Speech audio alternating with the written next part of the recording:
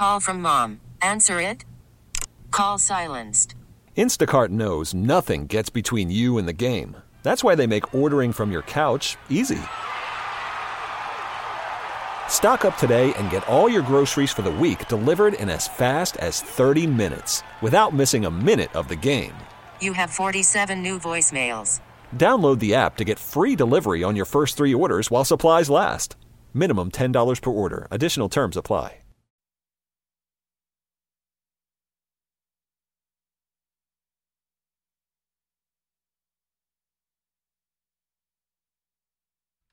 Good evening and welcome to Amplify, a telephone talk show that looks at life from a religious perspective. I'm Father Ron Langman, hoping that you have felt the warmth of God's love in your life this day, but especially the joy you experience when you share God's love with others. I had a little bit of that this weekend with my sister. Certainly shared God's love with me. I was on vacation this past week, so this has started me right back into work, and what a wonderful way to do it with a wonderful guest. But first of all, I'd like to begin a program as we do each week with a story that is based on faith and formed with imagination. A young man asked Jesus, "Master, how can one deal with the loss of possessions that are precious to you?" Jesus was silent for a while and then answered, "Precious, it is a word. What does it mean?" The young man looked down at the earth and then up to the sky and said, "I don't want to discuss this matter in front of so many people."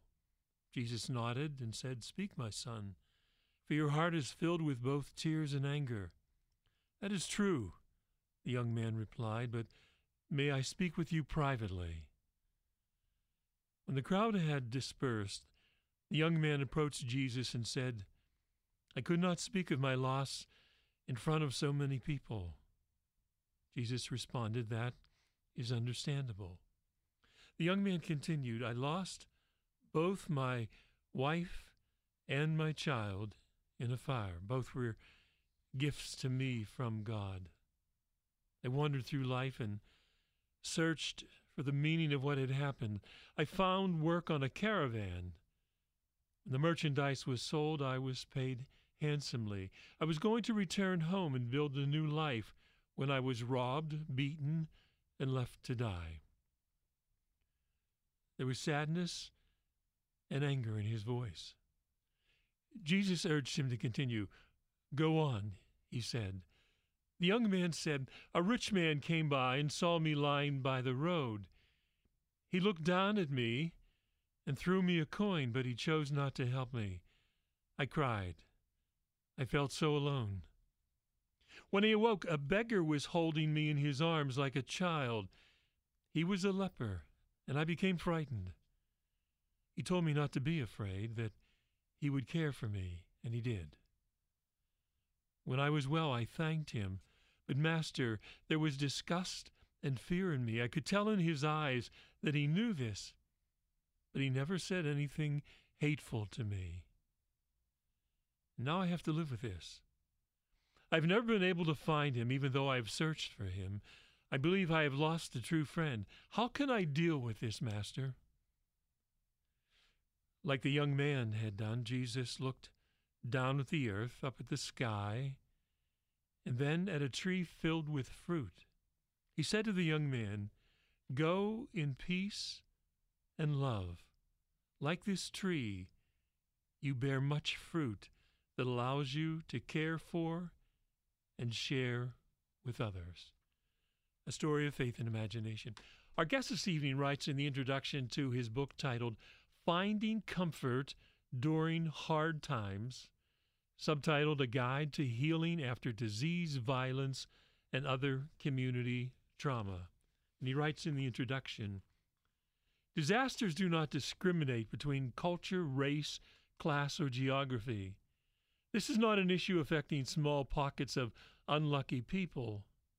The whole country has been touched by tragedy, Hurricane Sandy, the Boston Marathon bombing, the shootings at the churches and synagogues in North Carolina, Texas, and Pennsylvania, Sandy Hook Elementary School, Columbine, the Aurora Movie Theater, Since the beginning of this project, there has been the Paris and Las Vegas shootings, the hurricanes in Texas, Florida, and Puerto Rico, California wildfires and mudslides, the Parkland school shooting, and the shooting in New Zealand.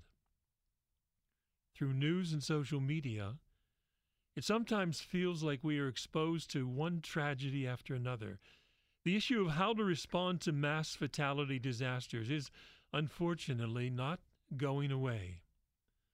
In every place touched by disaster, people are longing for hope and comfort, striving to find purpose and meaning. After Hurricane Katrina alone, there were 250,000 volunteers. People want to give and receive comfort from each other after these tragedies. But what exactly should they do? How should and could they respond?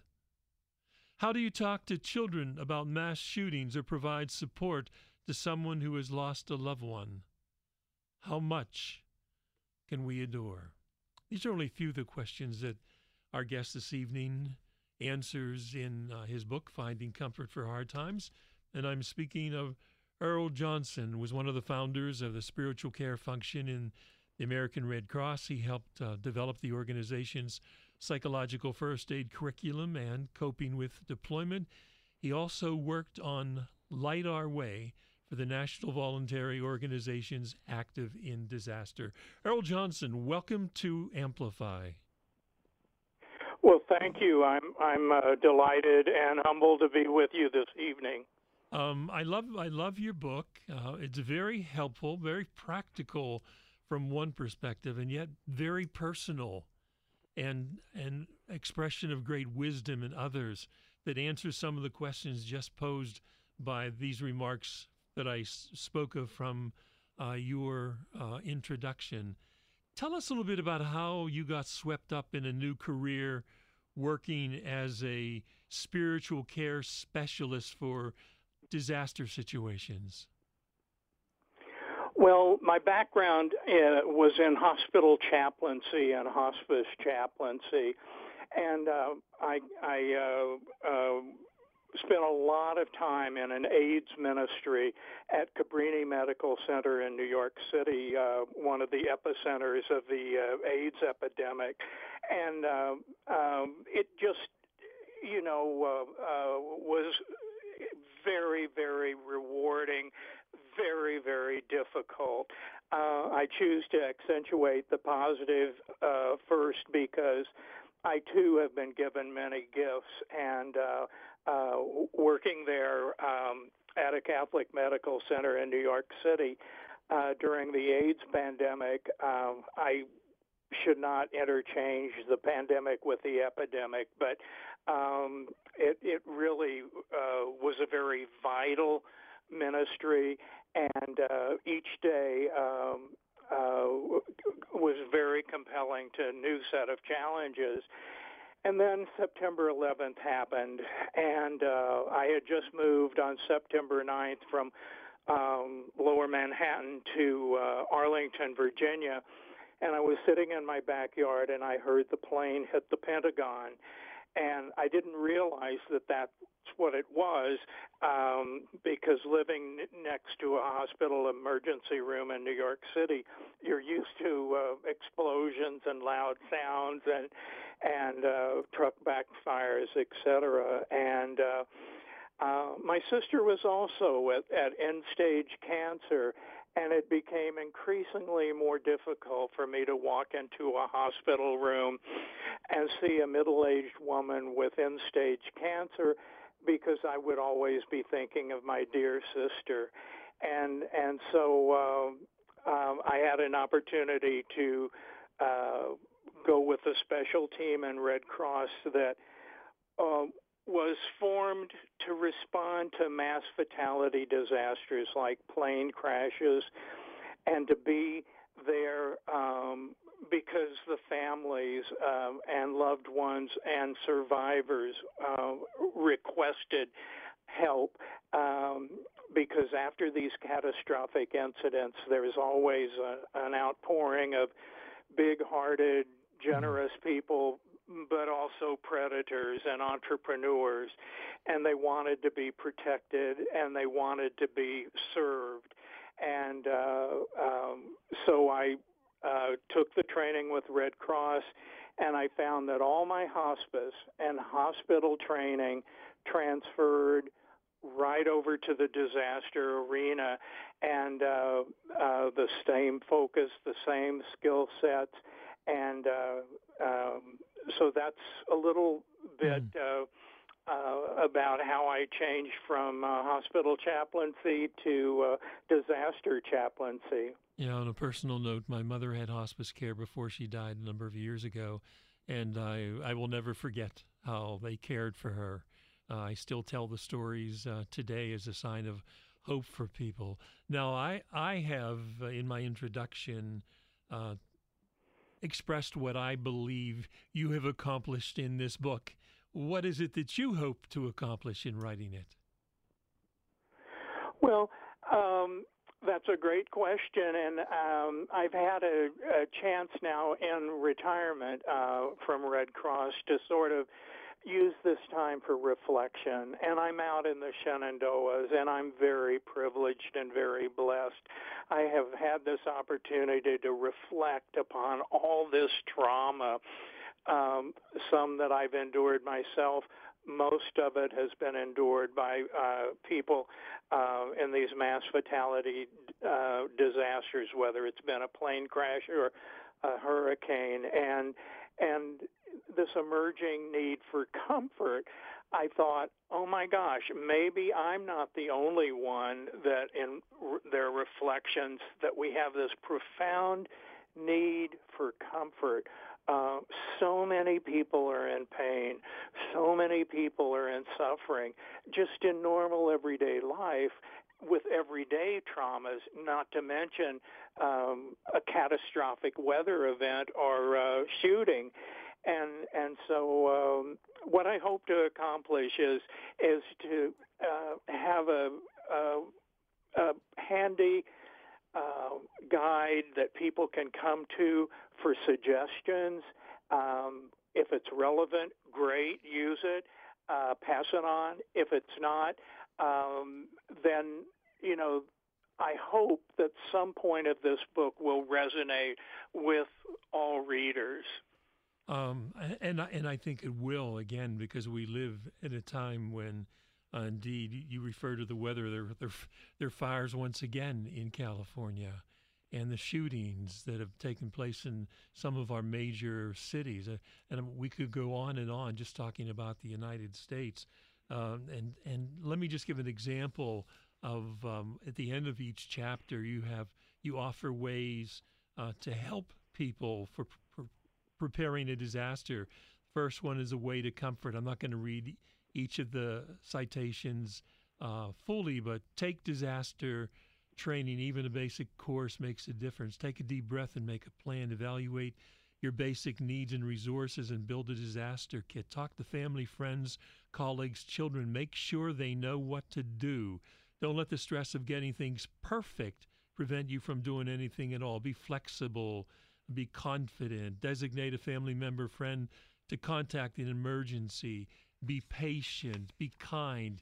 Be authentic. And again, you write much more than that, but just to give an idea of what they can find at the end of each chapter. You believe that Noah's Ark was the first disaster emergency response vehicle. Tell me a little bit about that. Well, thank you for bringing that up. There's a real disaster culture, and they seek to,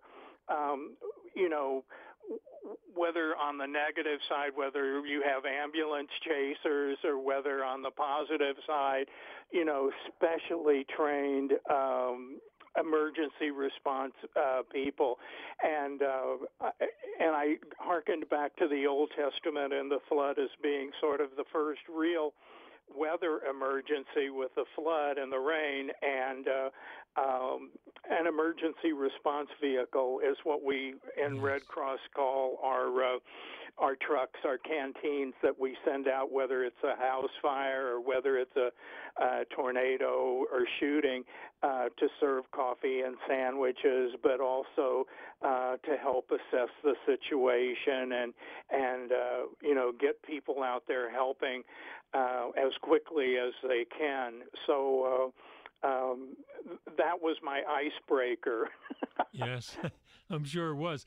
And you point out that disasters are a major part of human and natural history, and not just natural disasters. And today, the scale and scope of disaster seems to have increased. It's sort of always been there, that fear, that anxiety. I graduated from grade school in 1954. So I remember back in the 1950s when we had school drills, when we would have to go when they were afraid of war or bombing, and we would go to the basement of the school to in front of a locker, and we were told how we were to stand with our face towards the locker and our hands over our head. And so all the way back then, I remember those stories. And September 11th has had such an effect on disaster preparedness. And the book shows us that there have been a number of lessons that we can learn from that disaster, from each of them. And you believe that everyone needs to have a disaster plan. And about a decade ago, I was in a program with Citizens Academy for the FBI, and I attended one day a week, 6 weeks or 7 weeks for a while, and we did a tabletop exercise to show how we need to be prepared, how people are prepared who have such a plan. Should the church be included in a disaster plan? Because it seems to be a soft target. Oh, my God, yes, of course. And knowledge lessens anxiety. Knowing what to do, knowing who's going to do what, does lessen the anxiety, and it makes us have the feeling that, we don't have to do everything, and that there are those that are who are specially trained to help us, and in the church, because it is a community, it is a soft target, and risk assessment. For years, local congregations or synagogues or mosques now have had disaster preparedness drills, and they've also had security officers assigned to them, some after the fact, because you can't imagine something like that happening to you, something happening here, and to prepare for this, I say, is caring. To prepare is to care. And if you truly love one another, which goes back to our gospel underpinning, then to love one another is to take care of one another, to prepare for whatever eventuality, both good times and bad times take preparation. And churches certainly need a disaster plan. And it's not a self-fulfilling prophecy that if you have a plan, then you're going to make the disaster happen. And there's also, with a certain segment of the population, the belief that God is going to swoop down at the last minute and rescue everyone if the congregation is in danger. And I think that theology is flawed. But I respect those who believe that the Lord will protect us. Mm-hmm. But we have to do our part. We have to put on our oxygen mask first before we put it on the child. And so congregations, we are pillars of the community. Even now during this COVID pandemic, this horrible, horrible pandemic, we still are neighbors. And Earl, to be a good neighbor. Earl, we have to go to our first break. Hold your thought and we'll be right back.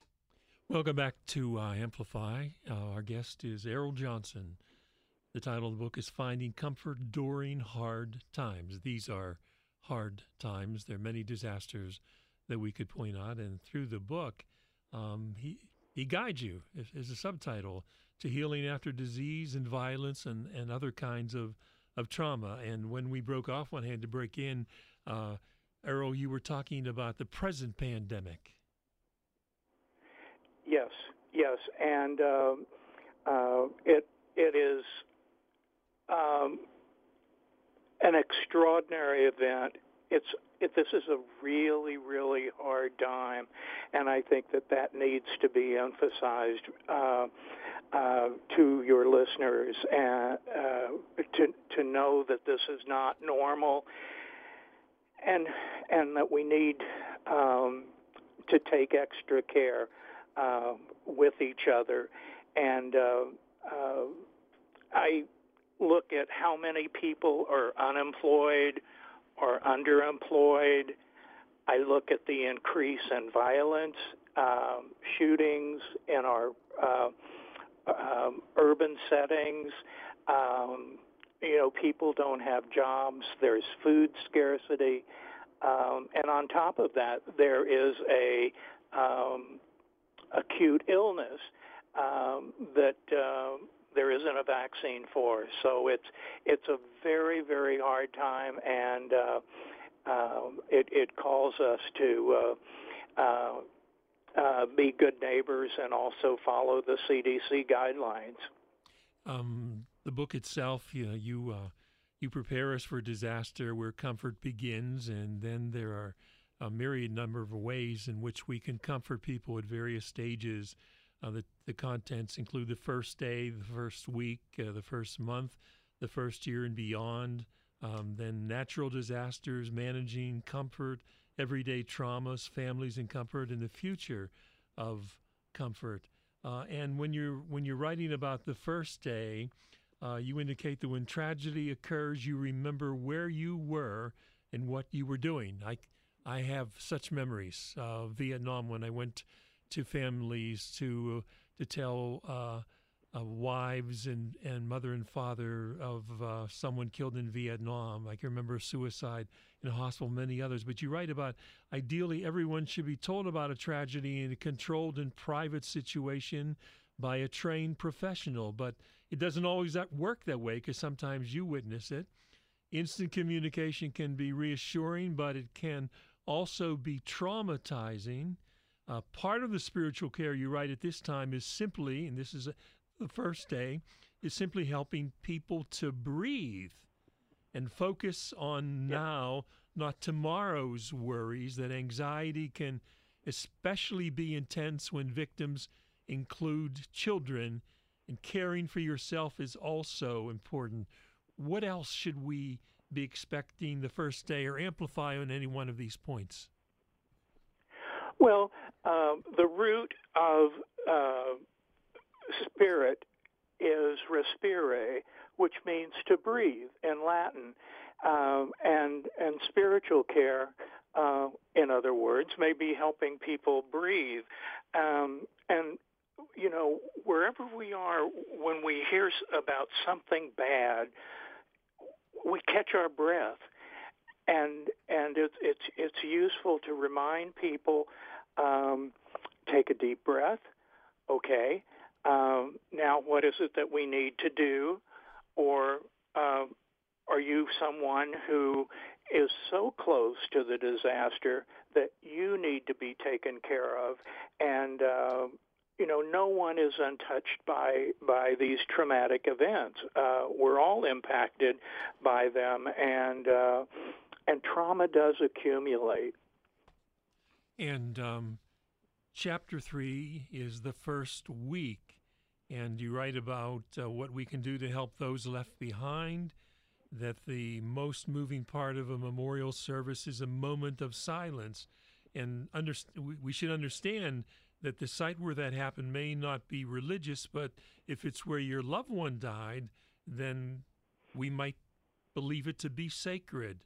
And one of the examples you give is a Pittsburgh airline crash in 1994 when 132 persons were killed and that was a relative of one of the people that I work with. Tell us a little bit about the first week then. What's important? Why it can be important to stay in the bubble and not watch any outside news or coverage?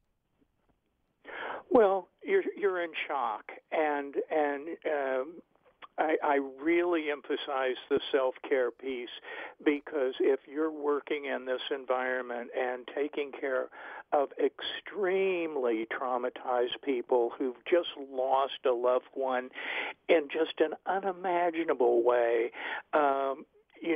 it takes a special skill set, and sometimes a trained mental health professional or doctor, because there may be some need for medicine or something to help someone sleep or calm down, and there is no peace, and so that first week, you're beginning to meet each day. And you still need to be respected. Your dignity needs to be maintained, and you need to have people around you that you trust. But sometimes, being a first responder, as you mentioned it, sometimes the disaster comes to you. Like the Minneapolis Interstate Bridge collapse, those people, who almost went off the bridge became first responders to pulling people and children off of a school bus until fire and EMS could arrive. And at the sort of spontaneous, unaffiliated volunteer. And there's a role for everybody, but there's also a role to leave, and knowing when to leave, knowing when to pass the baton to another care provider. I like in your ways to comfort the first week, and again, there are 10 of them. A couple of them are that stood out to me. Say something, send a card. You don't have to find the perfect words. Silence hurts more. Let loved ones know you are thinking about them. Be a listening ear. Connect with others. And so there are a lot of ways at every stage in which we can provide comfort, aren't there? Absolutely. And this is after the press leaves, or after the family leaves, after the funeral, or some kind of ritual. Now with COVID, we can't actually have funerals yet, and so it's there's a time that you are called to just be with someone, and you don't have to say a lot. And then as days go by, then there's a time of saying, if you need to talk, I'm here. Any day, any time, I am here for you. And also make sure you know that person is safe with you, that you everyone has the opportunity to share through some kind of ritual in the church. Mm-hmm. But each person, there's something called common sense, and that doesn't, that's not thrown out the window just because there's a disaster, but being with people, saying something, making sure they know they're safe with you, because these people are in such extraordinary pain. They have been traumatized. They are suffering, and they may need you to be there with them and take care of them. You point out in the first month, now after the first month of a disaster, that your identity often changes, that there is a new normal, and people are already beginning to talk about that now in terms of the pandemic. What is the new normal going to be? And in every disaster, you indicate that there are phases, and that each phase is unique to every disaster. And you write about ways to comfort during the first month. But tell us a little bit about what is hospitality? What do you mean by hospitality fatigue and the concept of the second disaster? Well, after Hurricane Katrina, there were over 2 million, I believe, evacuees from New Orleans and the Gulf Coast that needed services, and there were flights, continuous flights out of New Orleans and out of the Gulf Coast, and people were called upon to be hosting families all over the nation in all 50 states. And there was a sort of honeymoon phase where people, I'd receive calls in Washington, D.C. It's like, we have a summer camp that we've been able to reopen, and it was September and the weather was still not too cold. And people say, where are our evacuees? And then, people would be cheerful, people would greet, people would welcome, people will comfort, people would console. And then after a week or 2 weeks, when are they going to leave? The hospitality was strained, and people of saying, okay, we need to get on with our lives, and this being a host, there were limits, there were boundaries to the amount of hospitality individuals or communities could offer. And tell us a little bit about the symptoms of what you refer to as spiritual stress, people feeling the need to be punished. Well, without getting into theology, I spent a lot of time in the psychiatric ward at Cabrini, and there was people that had severe mental issues, emotional issues, and there was a feeling, I'm not good enough, or I'm not loved, and the need, to either inflict pain upon themselves or others, but just this whole feeling that I deserve this disaster, I deserve this house fire because I'm a bad person, or I'm responsible for this tornado, or I'm responsible for this plane crash, and of course we know that is extremely harmful thinking, and not true. So it's a flawed theology, but I respect it, I understand it, because we still have a goodly number of folks, even some of your listeners, who might believe that illness was divine punishment. Yes. But I have a more benevolent and hospitable image of God in my mind, a God of love and not of rage. Do we need to be attentive in any way to the basic needs of the first responders? Oh, we sure do, because they are, talk about accumulated trauma. Each day is another trauma for them, and they have to have a lot of on-the-job training that helps them know what to do, know they're part of it. But as a first responder, a policeman, a fireman, an emergency EMT, it just, we need to be gentle with our public servants, and it's very heartening to see after disasters that oftentimes people bring food to the firehouse or to the police station.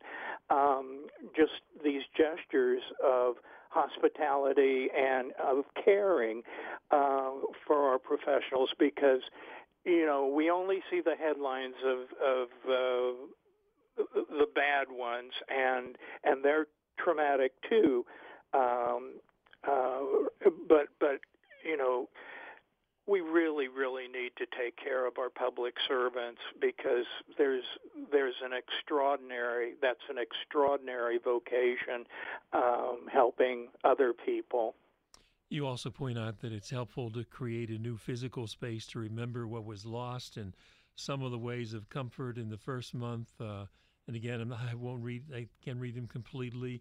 Ask questions about one's life before and after the disaster. It's a comfort to tell one story, but only when one is ready to tell it. Survivors may be recovering and depressed, know when to refer to a professional. Comfort takes patience and inspiration. Caring isn't a competition. Kindness starts with an expanded heart. Make a will or help a loved one make a will.